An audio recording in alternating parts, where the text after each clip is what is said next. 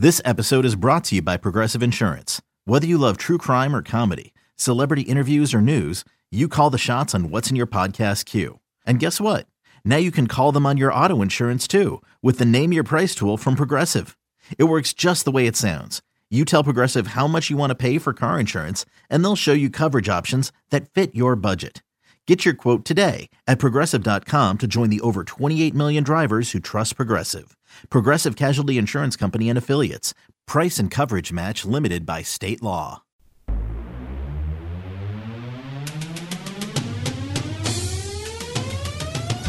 Welcome to the Seattle Mariners Baseball Podcast. Diving stop, Seager.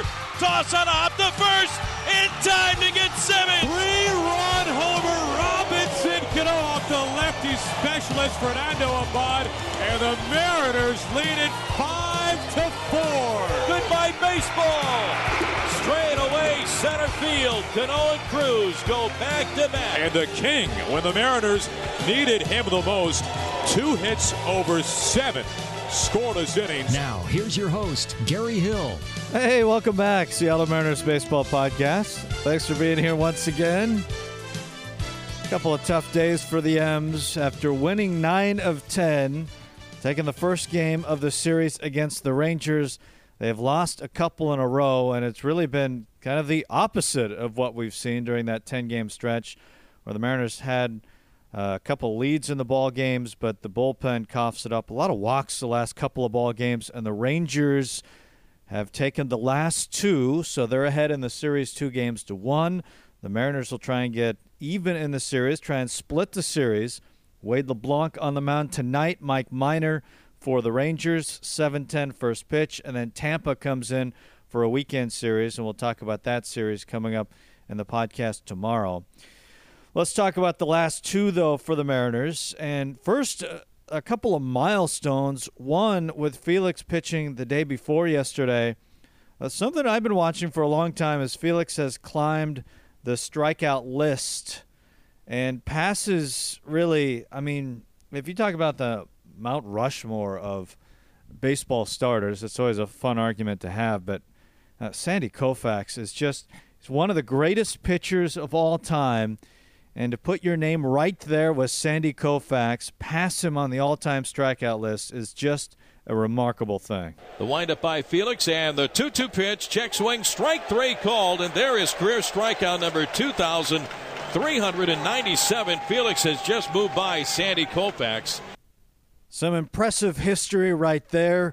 Things offensively going very well for the Mariners in the ballgame as well. The windup and the 2-2 swing. Line drive, scalded left field. Hanging up. It is gone just above the Rangers bullpen in left field. Number 9 for Nelson Cruz was tattooed to left. And the Mariners extend the lead. It's 4-2 Mariners in the bottom of the 3rd. Felix left, though, with the bases loaded in the 6th. All 3 came around to score. Ends up going 5, allowing 5 earned. And then the bullpen, Edwin Diaz, who's just been nails this year in the 9th inning in a tied game, gives up 4. The Rangers win 9-5 in Game 2 of the series. Walks an issue. Mariners pitchers issued 8 free passes against the Rangers, so they take the game that Felix starts. And the Mariners obviously optimistic with James Paxton on the hill. Just wasn't as sharp, although he hit a milestone as well. Runner goes, pitch on the way, swing and a miss, strike 3, and there it is. James Paxton with his career 500th strikeout in the major leagues. He strikes out Nomar Mazara on a 1-2 pitch, and that will retire the side here in the top of the 1st inning. Paxton walks off the field with a souvenir. His strikeout of Nomar Mazara, number 500, and James's outstanding major league career. How about that? Way to go, James Paxton. Paxton ends up going 5. Really had to labor in the 5th inning. His pitch count up to 89. A lot of stress pitches in the final frame. 4 hits, 2 runs, 4 walks, 5 strikeouts. But the Mariners, again, able to build a lead with a pretty good offensive day. Barnett will look that way, now stares home and deals. Swing, line drive, up the middle, base hit. Beckham not wasting any time. Zunino hits the bag at third. He turns home. He crosses standing. Gordon Beckham drives in his first run of the season, and it makes it 5-3 Mariners. was a nice day offensively for the M's. They put 6 on the board, including a run in the 9th. Gene Segura, a couple hits. Nelson Cruz had 3, which is a great sign. Seager, Zunino checking in with 2 apiece, which is fantastic as well. But for the second straight day, the bullpen can't hold it. Bullpen was, more than lights out in that 10-game stretch. They allowed 1 earned run. This has been a different story the last couple of days. Cook gives up a couple. Zepchinski gives up a couple. Again, 7 walks issued by the Mariners pitchers in that ball game, so a ton of walks the last couple of outings.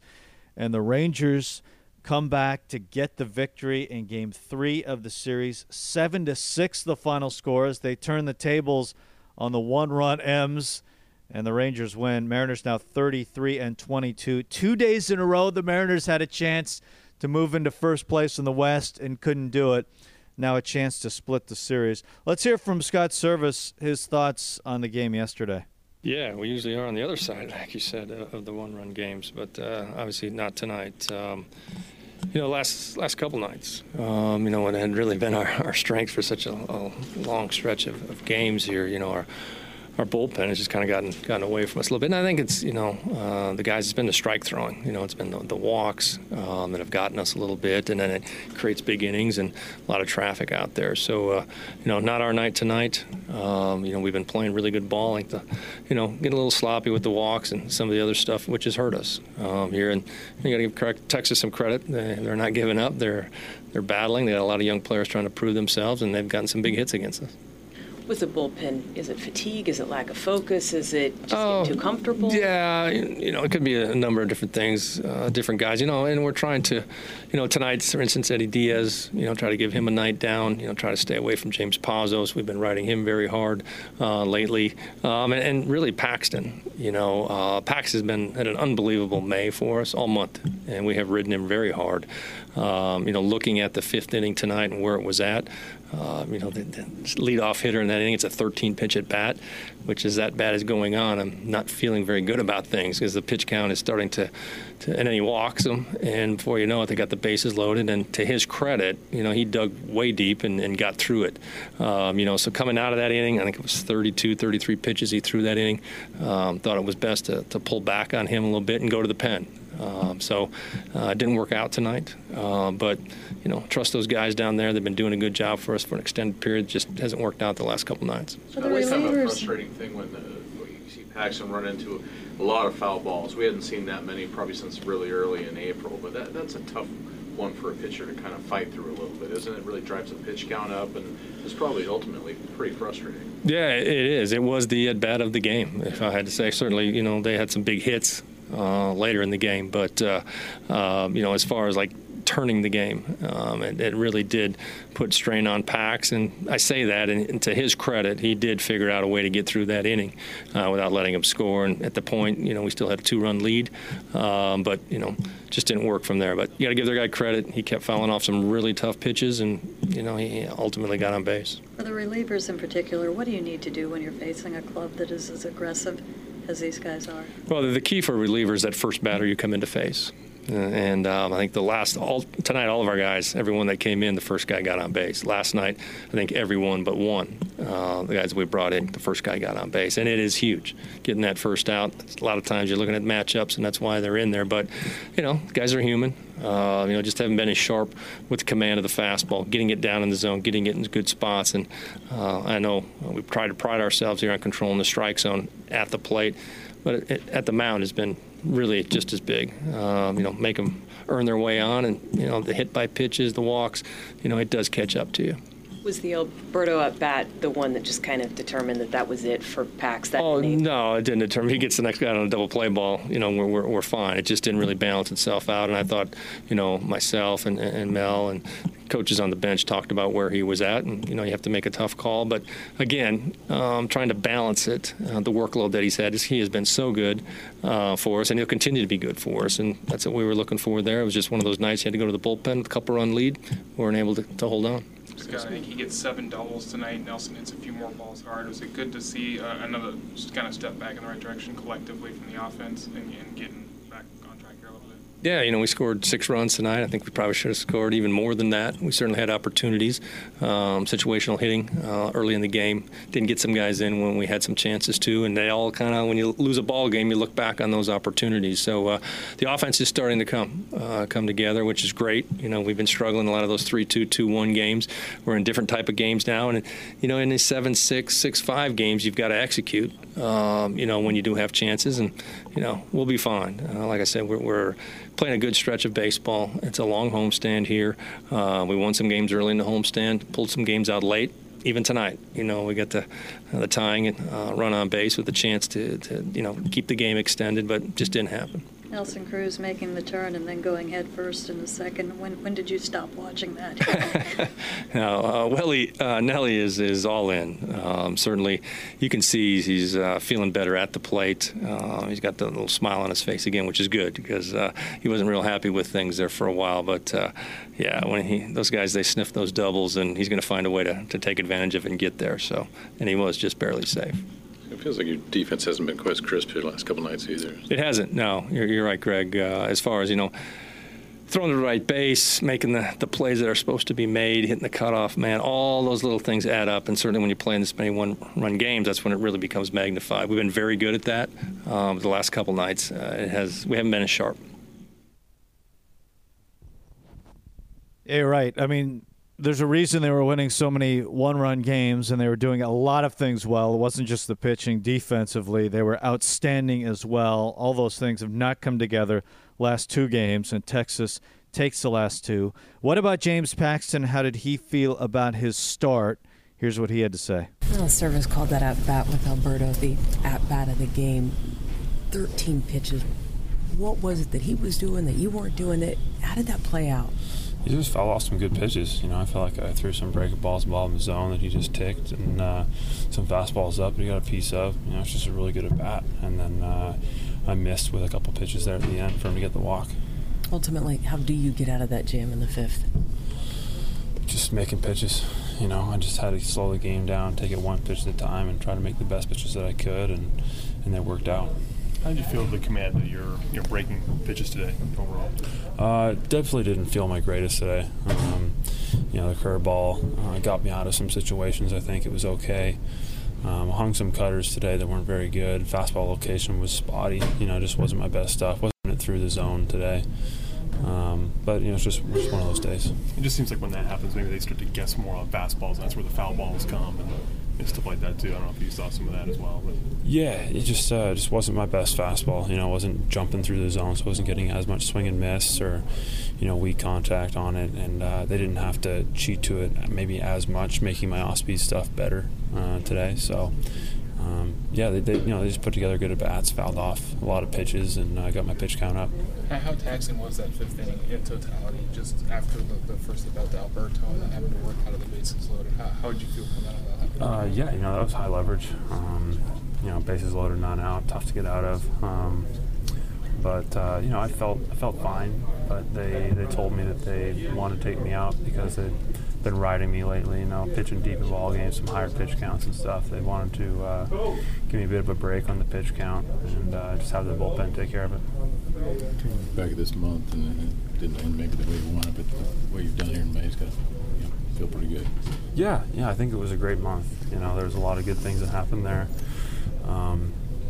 I felt good. Felt like I made some strides with my approach out there, and just going to try to keep on going here. You also reached career strikeout number 500. It's one of many milestones that you'll reach. Is it significant to you? Yeah, that was really cool. Felix came up to me actually after my last start and said, "Hey, did you get your 500?" And he's like, "I think you got. I think I had 499 after last outing." And so I knew because of that I was getting, I was going to get towards 500 today. So that was cool.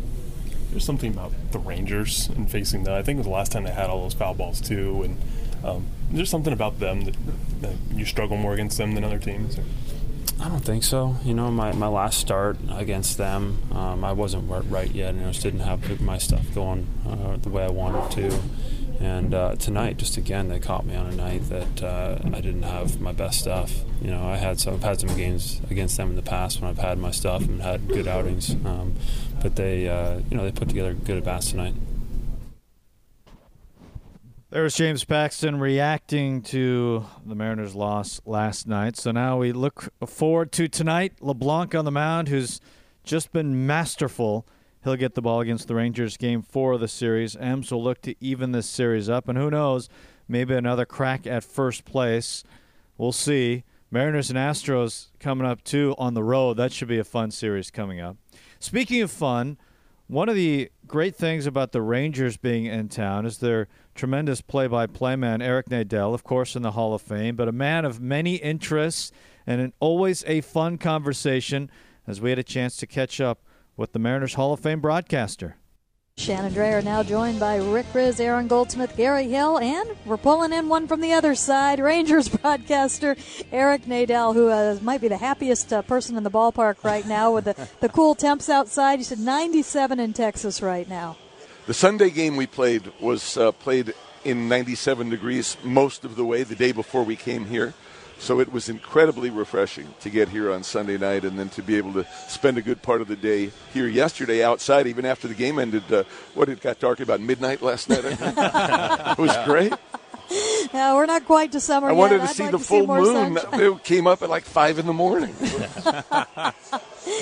Hey, Rangers come in, and it looks like there's a lot going on with the pitching right now. What have you got going with the starters?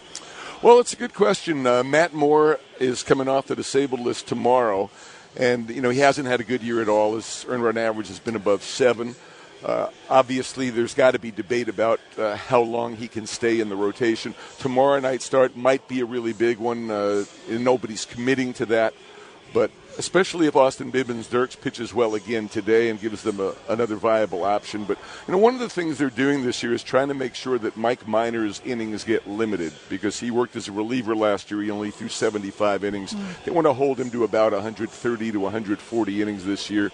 And to do that, they're trying to make sure he has extra rest almost every time. So they've gone with a 6-man rotation off and on this year, and that's basically what they're doing this week. It allows Minor to pitch on Thursday and give him some extra rest. Tell us a little bit about Austin Bibbins-Dirks. The Mariners drafted him in the 16th round back in 2006. He spends 12 years in the minor leagues. The Mariners released him right away his first or second year in the organization. Then he becomes a 30-plus-year-old rookie with your ball club last year. Tell us, how great a story is Austin Bibbins-Dirks? It's an incredible story. When he finally got to the big leagues last year in late May, we were all intrigued by it. In spring training, he was one of those back-of-the-book guys who comes over wearing the number 98, every day. A lot of those and guys. He pitched so well, they kept bringing him back. And every time the Rangers have had a guy like that, he's eventually come up that same season, even though he was a nobody going into spring training. C.J. Wilson was one of those guys. Scott Feldman was one of those guys. And then ultimately Bibbins-Dirks last year was one of those guys. The Mariners had drafted him to be a relief pitcher. In fact, he was a closer at High Desert, I think his second professional season with you guys, and he hurt his arm. He lost velocity. He could no longer be a closer. The Mariners released him, and he reinvented himself as a starting pitcher. Never had tremendous stuff, never had a big fastball, bounced around, pitched in Europe, pitched in Latin America for many, many years. He's a household name in Venezuela. And with all these independent teams, several organizations, he's a tremendous guy. He's just been committed to playing baseball and believing in himself. And just a phenomenal story. He was the Rangers' Rookie of the Year last year. Hall of Fame broadcaster, the voice of the Rangers, Eric Nadel, is our guest here on the roundtable. Eric, what do you make of the division this year? We knew it would be a competitive division this year.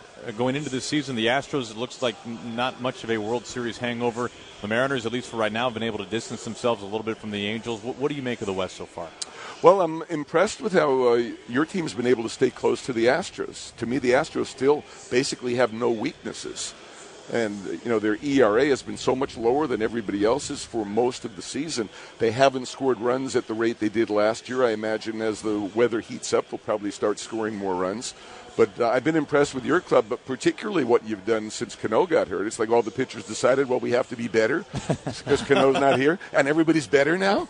How do you do that? And, of course, the most important thing probably is finding ways to win those close games, which your team just repeatedly does. Just come up with a run here and there late in the game and then pull one out. I mean, your team, was it 2 years ago, was it 36 one-run wins? Is that number right? Yeah, exactly. And, they say that that's luck if you talk to the analysts. I don't necessarily believe it's luck, but it is something that's pretty hard to repeat from year to year, and history tells us that. And was that the all-time record or a modern-day record or something like that? I think it was, yeah. Okay. But you can learn to win a one-run game, and I think you saw that year too. Yeah, and if you play fundamentally well, you don't give runs away, and your bullpen is good, you've got a much better chance of winning one-run games. Eric Nadel inducted into the Baseball Hall of Fame as a broadcaster in 2014. What was that experience like for you, buddy? It was a surreal experience. I still can't get over it. When I think of the guys I grew up listening to, Mel Allen and Red Barber, then as I started moving around the country, hearing Jack Buck and Ernie Harwell and eventually Dave Niehaus, to think that, I'm on the same wall in Cooperstown with those guys, it still seems to be like they should do a recount that I sneaked into some private club and got away with it. I ask everybody in the Hall of Fame this question that I have the opportunity to. If you kind of close your eyes and believe that the ghosts come out to play at night in Cooperstown, if you were to be between two players, broadcasters, anyone in there, who would it be? Well, probably to me it would be the broadcasters, and it's a tough one because as a little kid I was listening to the Yankees announcers, Red Barber and Mel Allen, and then as I got a little bit older, into my teens, it was the Mets announcers, Lindsey Nelson and Bob Murphy. So, maybe I'd pull one from each of those two teams and be between those. If it was players, it would be Sandy Koufax and Tom Seaver. Okay. Sandy was my first baseball idol, and Tom Seaver was my second baseball idol. And I got to spend time talking to both of them that weekend in Cooperstown. It was a tremendous thrill. We have a That's bark. A great question. You can use it if you like. Thanks. I'm stealing that one. We have a bark in the park tonight. I know the pups are near and dear to your heart. What do you like when you see that around the league? Fantastic. When the White Sox first started having dogs in their ballpark, they had that kennel out there in right center field. I remember going out there and doing a pregame show with the woman who ran it. There's a kennel? There's a kennel out there. They have a dog check because so many people are on cross-country trips. They've had this since the new Comiskey Park opened up. That was the picnic area. Really? There is a kennel out there that accommodates up to, I think, 15 dogs in big, their cages. They call them crates or whatever. And they told me about the idea of actually having dogs come and putting in some kind of artificial turf, which would handle, the dog's necessities. And since then, you go around the league. Most teams have it once or twice or three times, depending on the sponsor arrangement. I think it's fantastic. I always take my dog wherever I can, as long as he's well-behaved and gets along with other dogs. And I think it's so much fun. I've never brought the dog up to the booth, figuring that barking on the air probably would be looked down upon. But one of these days, I might just do that. Maybe I'm at the point now where I can get away with it. Yeah, you can do it. Yeah. What kind of dog do you have? I think Aaron's barked on the air, haven't you? On and off. He certainly has wine. I have a ferocious mixed terrier who weighs 16 pounds, who is named Kirby Puckett, after my favorite opposing player of all time. He was going to be named Julio Franco after my favorite Ranger player, but when he first came to our house, we had a date with him, before we adopted him, and we saw him scooting around the house. I said to my wife, he's not Julio Franco, he's Kirby Puckett. Wow. He's been Kirby Puckett. Now, why was Kirby your favorite opposing player? I loved the joy with which he played. It was a lot like Griffey. He played with a smile on his face. Yeah. He played with reckless abandon. He didn't need scouting reports. He didn't need to work counts. The first pitch he saw that he could reach, he hammered it. And I loved that, and I loved the way he played the outfield. And he always had a smile on his face, and he knew all of us by name. No, if you talked to him once, he remembered your name. He might even give you a nickname. He used to call me Nade. Only guy in the world who ever called me Nade. But he called me Rizzy. Hey, Rizzy. He knew who I was. Wasn't that sensational? Yeah. He made you feel so important. I mean, they were joking around in the World Series. During the World Series, he and Ken Herberg took the public address announcer, Bob Casey, who was situated right behind home plate, locked him in the bathroom. During the World Series, the PA announcer. He was pretty loose. They kind of need that guy. It was great. Absolutely. Yeah. Eric, thank you so much for stopping by. And Thanks, the Dogs, Shannon. I believe they'll be up right above left field, and they'll do a little run around the bases after the game. Oh, great. I'm off in the third inning. I'm heading that way. Okay, picture this. It's Friday afternoon when a thought hits you. I can waste another weekend doing the same old whatever, or I can conquer it. I can hop into my all-new Hyundai Santa Fe and hit the road. Any road. The steeper, the better.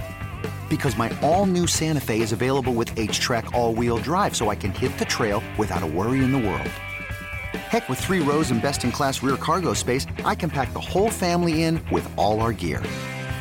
We've got available dual wireless charging for our phones, so we'll never lose touch with civilization, and we won't lose touch with the primordial power of Mother Earth. So which is it? Waste the weekend or do something a little more epic? And conquer it in the all-new Hyundai Santa Fe. Visit HyundaiUSA.com or call 562-314-4603 for more details. Hyundai, there's joy in every journey.